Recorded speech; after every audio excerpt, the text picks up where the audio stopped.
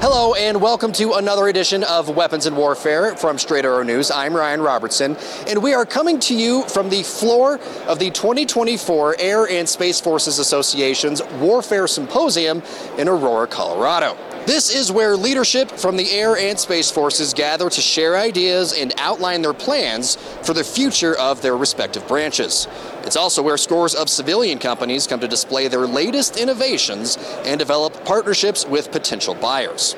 Just ahead in our debrief, a look at how Congress's continuing resolution is slowing plans for changes military leaders say are needed for their forces to be ready for ever-changing threats from America's adversaries. And we visit with the folks at Shield AI for our Weapon of the Week. From AI pilots to the VBAT drone, they're breaking new ground with a UAV that could be another game changer. Plus, a correction from me in our comms check this week on a story that we had done about airplanes flying into the Middle East. But first, as we always do, let's get started with some headlines. A mechanical failure is likely the cause of a deadly crash that claimed the lives of 8 Air Force Special Operations troops on November 29th of last year. That word coming from the Pentagon as the investigation into the crash of the CV-22 Osprey off the southern coast of Japan continues. In early December, the Air Force grounded its fleet of Osprey aircraft. The commander of Air Force Special Operations told reporters at the symposium this year that he will not send airmen back up in the V-22 until he's sure every question has been answered. Nothing is more important to me than the safety of our air commandos. And when the time is right, when we make that decision to return to fly, it will be with me having the full confidence, not only in our training, but our crews, as well as the platform and any mitigation measures that we have in place to ensure that we can react appropriately if another situation develops. The November crash is the 4th for the Osprey program since March of 2022. When it comes to Russia and its ability to conduct war, it's worse than we thought.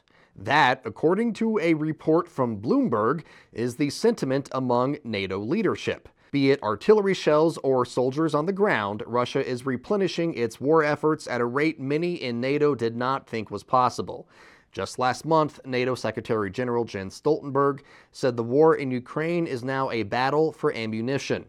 President Biden and the Senate recently pushed forward an aid package worth more than $90 billion, the bulk of which went to Ukraine and Israel. The bill died in the House, though, as Speaker Mike Johnson said he needs to see legislation to address the U.S. southern border first. And as the Houthi missile attacks on ships in the Red Sea continue, so do America's efforts to mitigate those attacks. One standout of note comes from the U.S. Marine Corps. First reported by Alert 5, Captain Earl Earhart V could be America's first fighter ace since the Vietnam War. At the time of this recording, Captain Earhart is credited with shooting down 7 Houthi drones. The Harrier pilot is flying off the amphibious assault ship USS Bataan. And his jet was reconfigured for these very specific air defense missions. The captain told the BBC that means his Harrier was in beast mode, carrying all the missiles it could fit under its wings. Good hunting, Captain.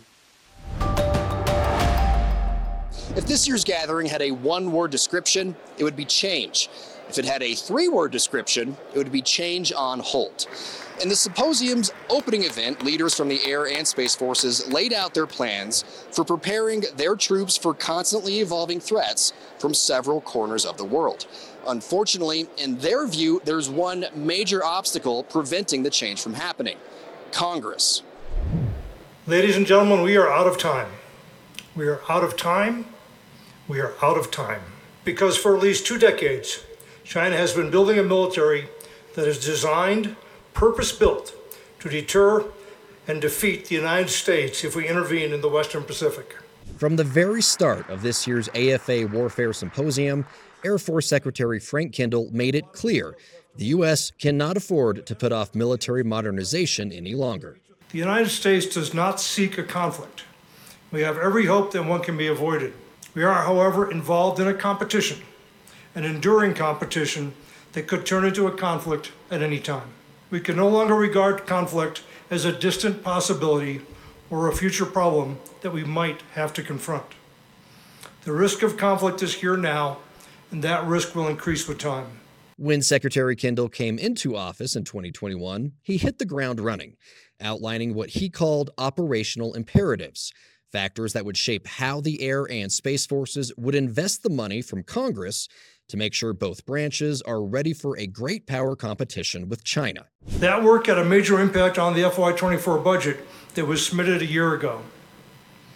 We're still, by the way, waiting for the Congress to appropriate the FY24 funds that we need now to modernize the Air and Space Forces and to defend the nation. Congress, if you're listening, an FY24 appropriation would be very welcome. And once again, please do not subject us to a disastrous year-long CR and sequestration. On a personal note, it would be very disappointing to me to have been in office for an entire administration and have never received any of the needed resources to be competitive. Resources that we identified in the first 6 months I was in office. Under a continuing resolution, service branches are forced to operate at the same spending levels as the previous fiscal year.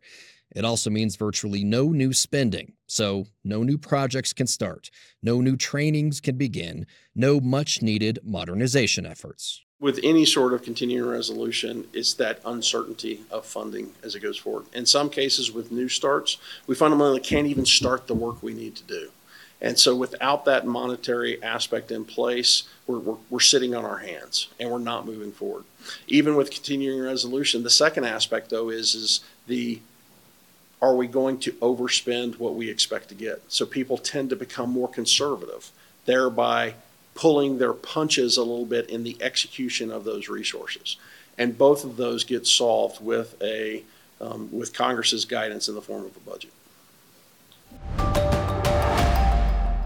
All right, for our weapon of the week this week, we are talking about the Kratos Firejet, which is flown by Shield AI's HiveMind autopilot. So I'm going to bring in Shield AI's president CEO, Brandon Singh, to talk about this. Brandon, thank you for joining us. Hey, thanks for having me. So this, you were telling me this it's for targeting and red flag. What is that? What is all that? Yeah, so our partnership with Kratos is really about productizing and bringing to market AI pilots. So Shield AI, we are building the world's best AI pilot to retake the skies. What is an AI pilot? Essentially, it is self-driving technology for aviation. And why is that important? It enables aircraft to operate without GPS, without communications, without a remote pilot. It enables the concept of swarming or teaming. And then just like self-driving cars can learn to drive different missions, park, do on-ramp to off-ramp, do freeway driving, suburban driving, you can train aircraft to do different missions as well. We trained quadcopters to clear buildings. We trained an F-16 to dogfight.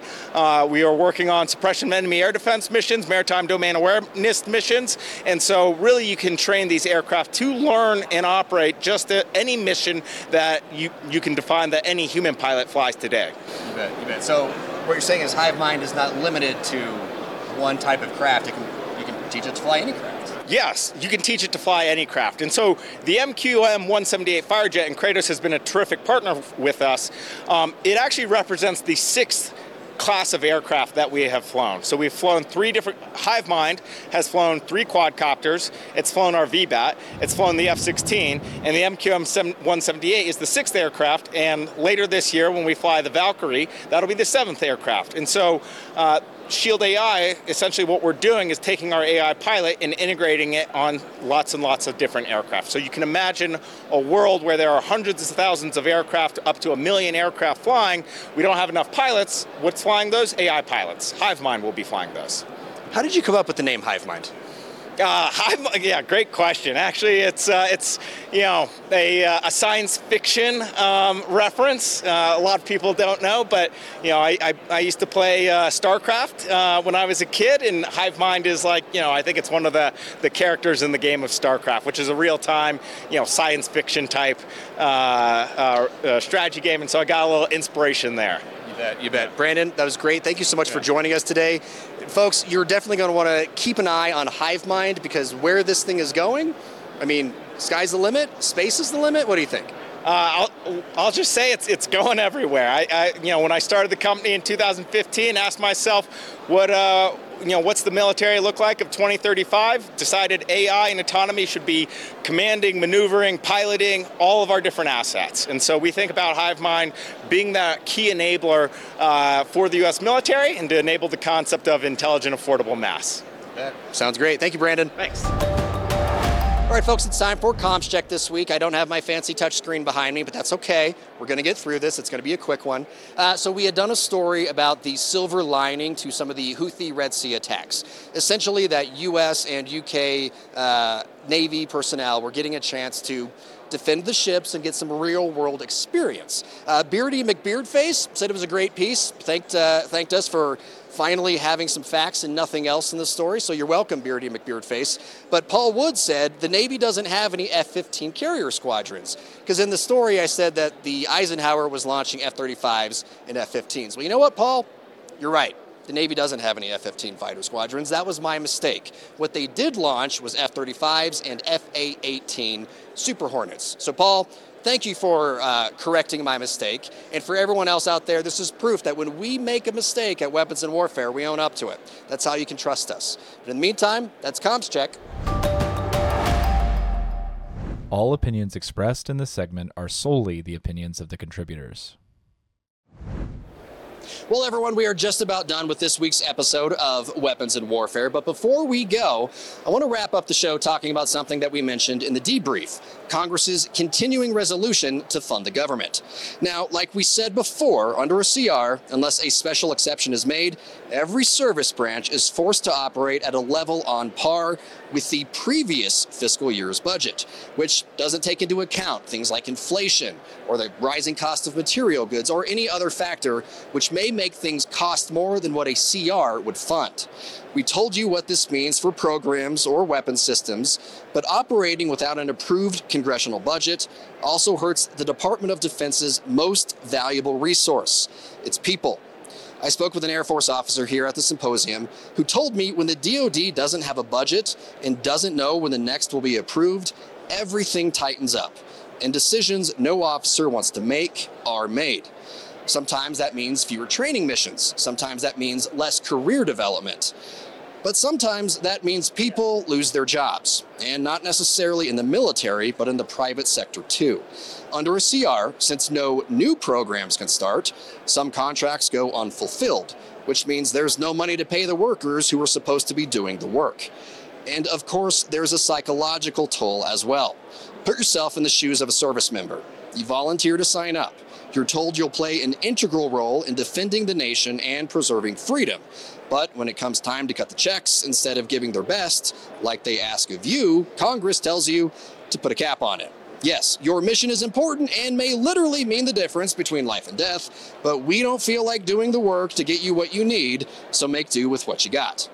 The country may be divided, and Congress may be broken, but funding our national defense and our troops should not be a divisive issue. Whether it be from near-peer adversaries or militant extremists, providing protection is not cheap.